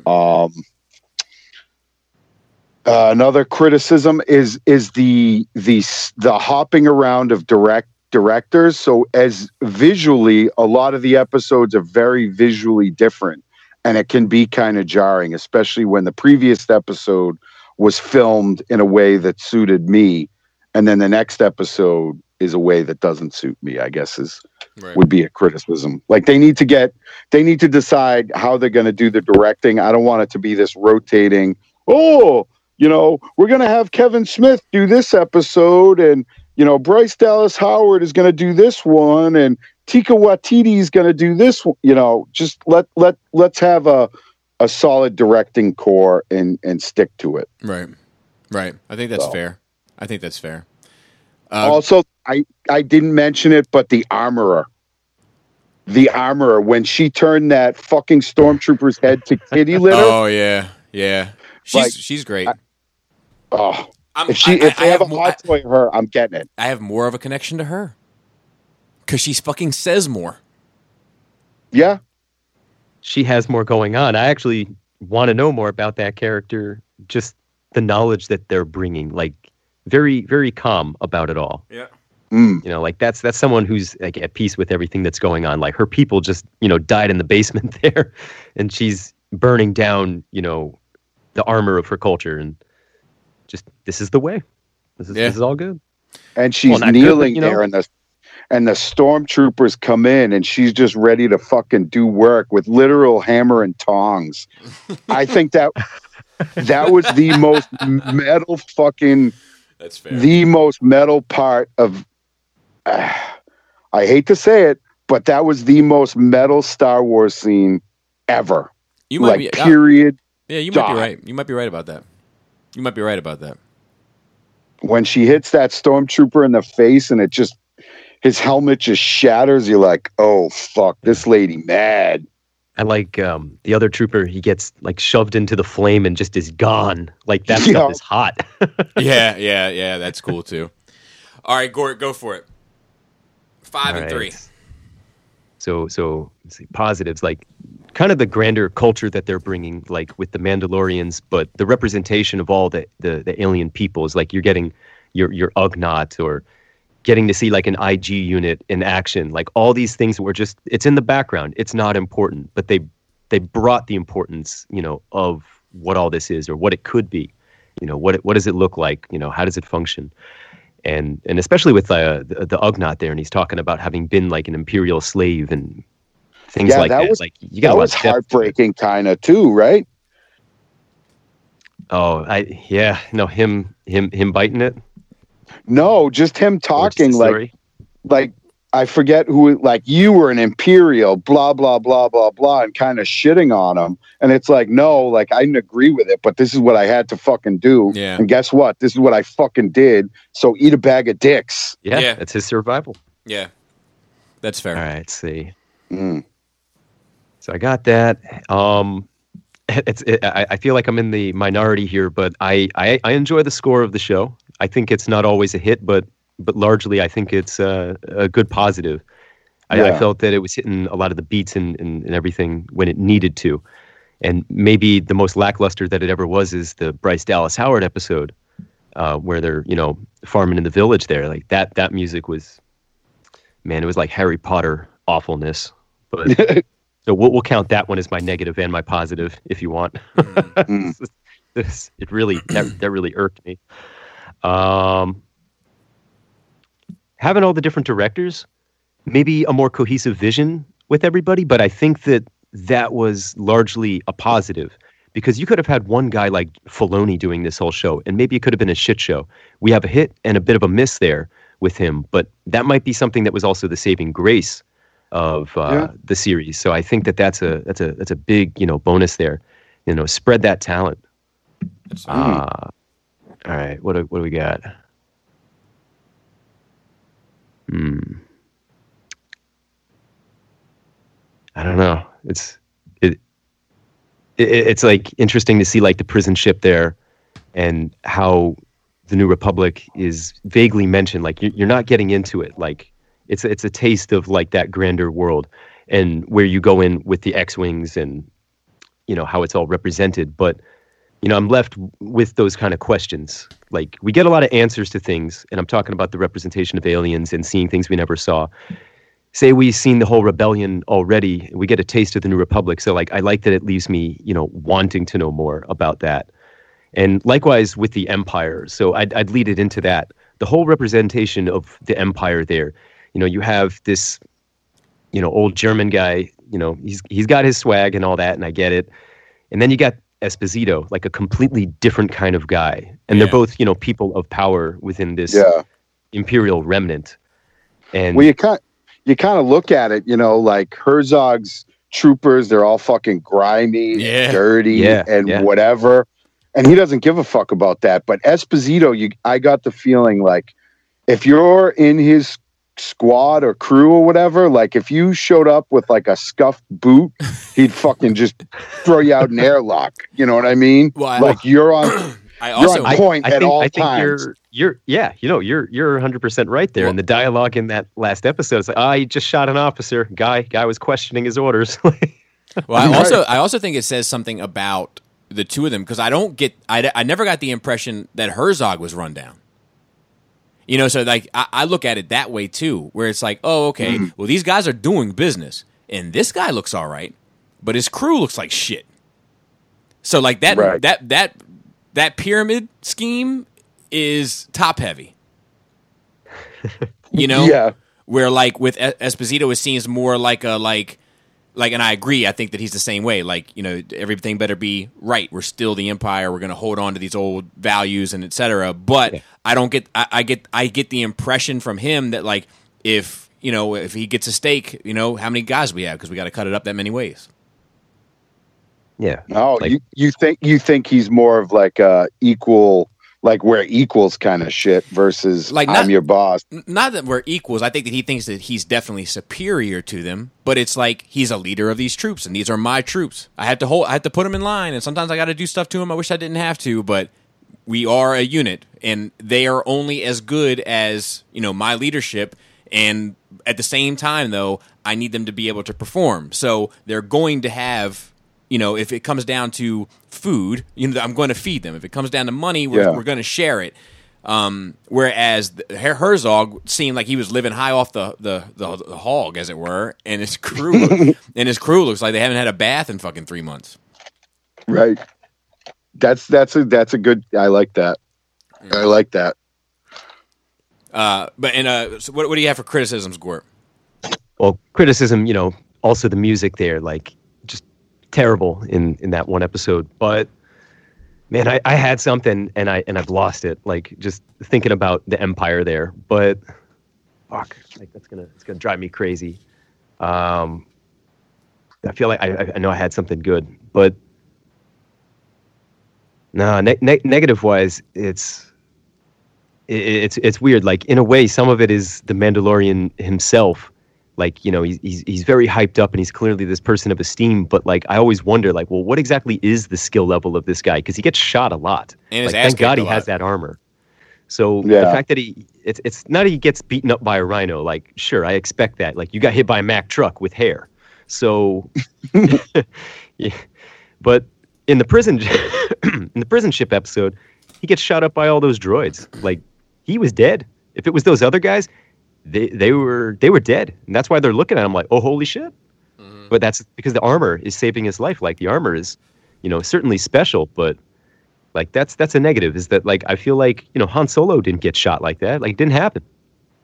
Like, Leia got shot one time, she was totally fine. But this guy's getting shot in like the head. You feel like he needs to he needs to be more badass. I kind of agree with that too. I think that like everything about the perception of him is that he is a badass, but when he's put not in those scenarios, it doesn't seem like he really is that much of a badass. Right. And I'm not saying like don't take like a hit or something, but like there's the difference of the glancing blow versus just blatantly being shot. Like even when he approaches the droid in the first episode, gets shot right in the shoulder. Right. His only piece of definite Beskar at the time, other than maybe his helmet. Lucky him. Lucky writers right there. Yeah. I know I had another negative. Like, give me a second on that. Like, I really want to remember that. But Bobby, go ahead. Yeah, I'll give you mine. My number one thing praise of it is that whole the abandoned son of a family to a cult to find a family just to abandon the family to save a son that Chan pointed out to me. It just totally changed the way I view the entire series. So that's got to be my number one. I got what the negative was. Okay, go ahead. It plays directly into that. So he's the Mandalorian. It's the criticism of the character. Very unaware of the Jedi or the Force. And not understanding that what you just witnessed happens to be the Force, maybe only having heard about it, but he doesn't seem to know what the Jedi are. He seems pretty clueless when it's being explained to him by the armorer. He grew up, he was of age during the Clone Wars and post-Order 66. Don't tell me that this guy, and also a Mandalorian, doesn't know what the Jedi are. Like, that's a historical enemy of your people, your culture. How do you not know? That's so that he seems unaware. Like, I don't buy that. That's fair. It's weird. I think it's a good crew. I think the crew is always important to Star Wars, and I think that's a good crew. I like a lot of the casting, kind of in general. Like I like Cara Dune. I like Esposito. I like Nick Nolte, Bill Burr. Like I like a lot of the casting in it, and like some of those people that I never thought I would see in Star Wars, and make so much sense to be in Star Wars. Yeah. I like I like the culture aspects to a lot of it. I like the stuff they bring in with the Mandalorians, and I also like stuff like the Imperial culture. Like I love when Herzog is talking and like and they're talking about like the fall of the Empire, and he's kind of like, are things so much better now?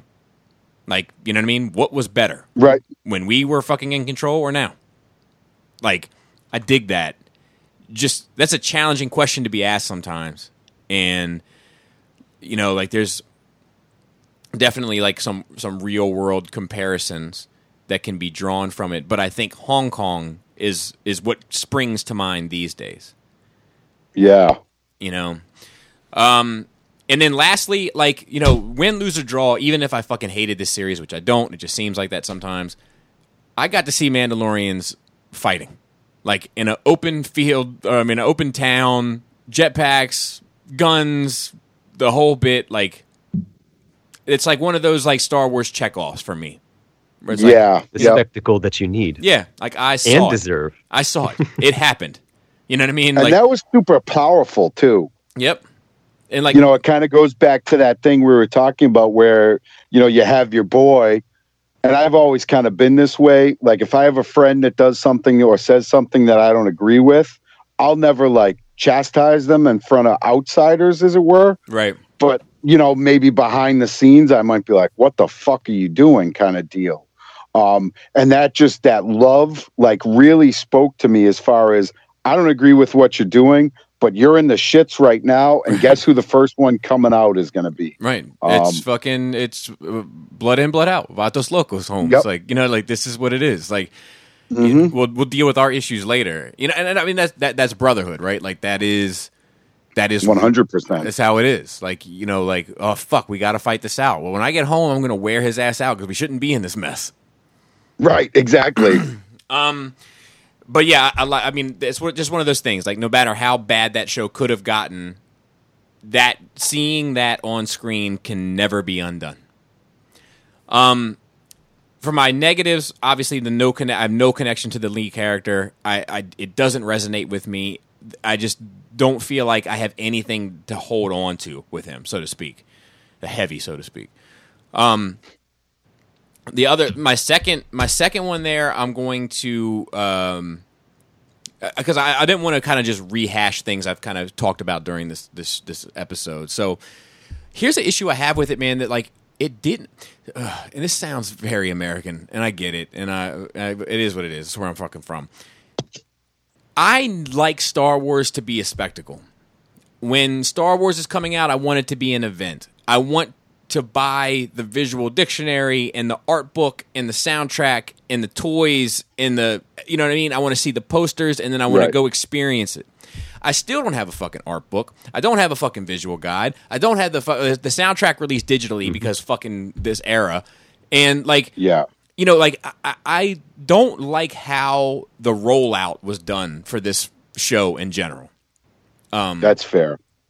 It didn't make me have that like, you know, and to be fair, maybe that's why I'm not connecting with it the same way. Because like before, I would go watch the film, and then I'd come home and I'd run and look at the visual guide or look at the art and be like, oh shit, like this is what that is. And I couldn't do that here. I couldn't have that same experience.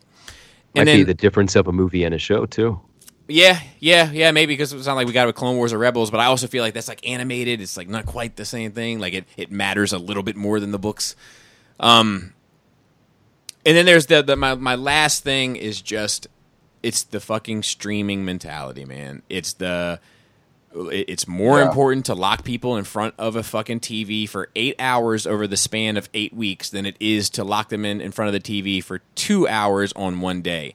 And I feel like this could have probably been boiled down to one movie, even if it was like a straight to streaming movie, or at the very least, a part 1 and part 2. And like, and go ahead. Sorry. No, and just as a result, it's just playing into this same shit, this system that I've been fucking getting angrier and angrier about as time is going on, about the way that media entertainment platforms are utilizing streaming to make worse content to get more money.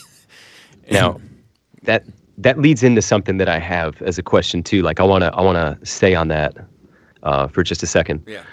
With the Snyder cut, which is now Justice League Director's Cut, I had read is going to be the which is it's kind of sounds like a bit of a snub. There's 2 directors, but we all know there's really one. Right. And is it true they were going to break that down to 4 episodes? Yep. Okay. Now, when it's going to be extremely long content like that, like 4 hours, say against like a 2.5 that Joss Whedon gave us. Is it really going to be fair to compare that, both of those? No, probably not. Probably not. And the other thing to that is that, like, see, the thing is like, if Jost would have made this movie from start to finish, it would have also been 3 to 4 hours. Like, right. You know, most movies are about 2.5 to 3.5 hours. You take a movie like Justice League, which is a huge kind of, you know, elephant to eat, so to speak, and like that it's gonna be that long anyway. My worry with them doing this same thing, this fucking streaming era, is that they had this 4-hour thing that would be better as an 1.5-hour thing or 2-hour thing. But I say that to say this: the fucking Snyder cut of Batman vs Superman way better than the theatrical cut. So the jury's out on that one. I can only kind of judge it after I've seen it. But yeah, it's just this, like, if you don't think that getting people showing stock people, like people that are invested in your company, if you don't think that they're going to those people and saying that we have this sort of retention amongst our viewership here on Disney Plus, if you don't think that matters to them, you're fucking mistaken. Yeah. And that's cool if the content deserves to be that long. But if it doesn't, then you're playing a numbers game. And that's what makes my hands feel dirty when dealing with the streaming era. Uh-huh. That's something that I wonder about with the Justice League thing, especially because, well, it's something that I feel could be even forgiven, too, if there's like just a financial decision behind it, whatever that might be. But this is all you're going to get. So, like, better get it while you can, I think. So, all forgiven there. I don't particularly mind the drawn out like fiction stuff. Like I do get what you're saying, but these fucking documentaries, man, because I'm a big documentary guy. Mm-hmm. Same here. And I was into the McDonald's one, and the Malcolm X one that was on Netflix. Yep. But it's like 8 episodes or 6 episodes, and it's like you're busy rehashing the same shit that you already talked about an episode ago, and now it's fucking it's fucking trash. Yeah, it's like, pandering. It's pandering, and it's pandering for retention. It's just trying to show other people we can lock these people into their phones or their devices or their TVs for this amount of time on average. Yeah. And honestly, this might be something that was good about The Mandalorian in a way, being more of the half-hour format. People complaining that it wasn't hour long, but I think that that's a positive, especially with some of these stories that they ended up telling. Can you imagine if they'd drawn out some of that stuff to like an hour-long format? Yeah. All the filler shit that'd be in there? No, thank you. Some of it felt like an hour to me anyway, Gort. But not all of it. But not all of it. Not all of it. Just a few. So let me ask this one last question: who's the chick in the hood? Sasha Banks. Is that the actress's name? Yes. Okay. Who do you think she is? An asshole. I'm kind of hoping it's I'm such a dickhead. I'm hoping it's the Dathomir witch from Clone Wars. What the hell was her name? Mother Talzin? No, the Dooku's assistant. Does she die? Oh, in it? She dies in a book. Is dead. She dies in a book. Oh, fuck. Yeah. So that would have been cool, though. I would have been on board for that. Like, I don't care who it is. I just want it to be like a kind of a dark force user, but I want a chick with tattoos on her head. Now I'm game with that. What do you? That's my vibe. Not who I think it is, but I'm game with what you're saying. Right. We can have that. What do you think, Gort? They're talking about Jedi in the scene, and I largely think it is definitely not a Jedi character, not a Force user, and I'm not even sure that I think it's the rumored Sabine Wren. I think it's going to be unknown, and I think they'll just get us with something. Gotcha. Expectation and reality are not going to match up here. I think I'm going with Sabine. I'm getting a Sabine vibe. I think that she's got a likeness to the animation. Yeah.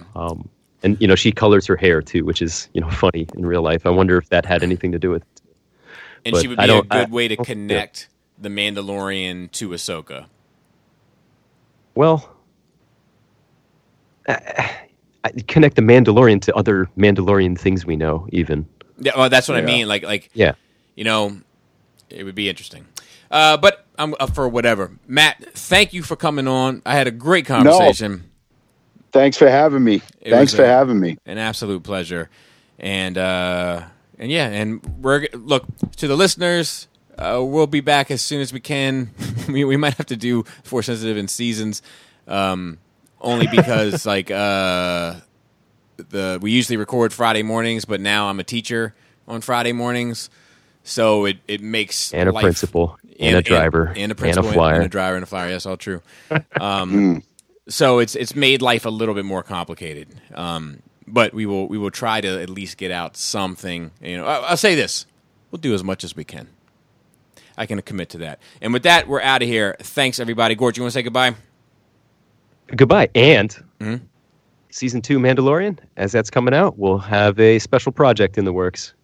More to come as that season comes to a close. That sounds good. Seizures. Oh, fuck. Seizures? Yeah. I'm having a fucking seizure, is what it is.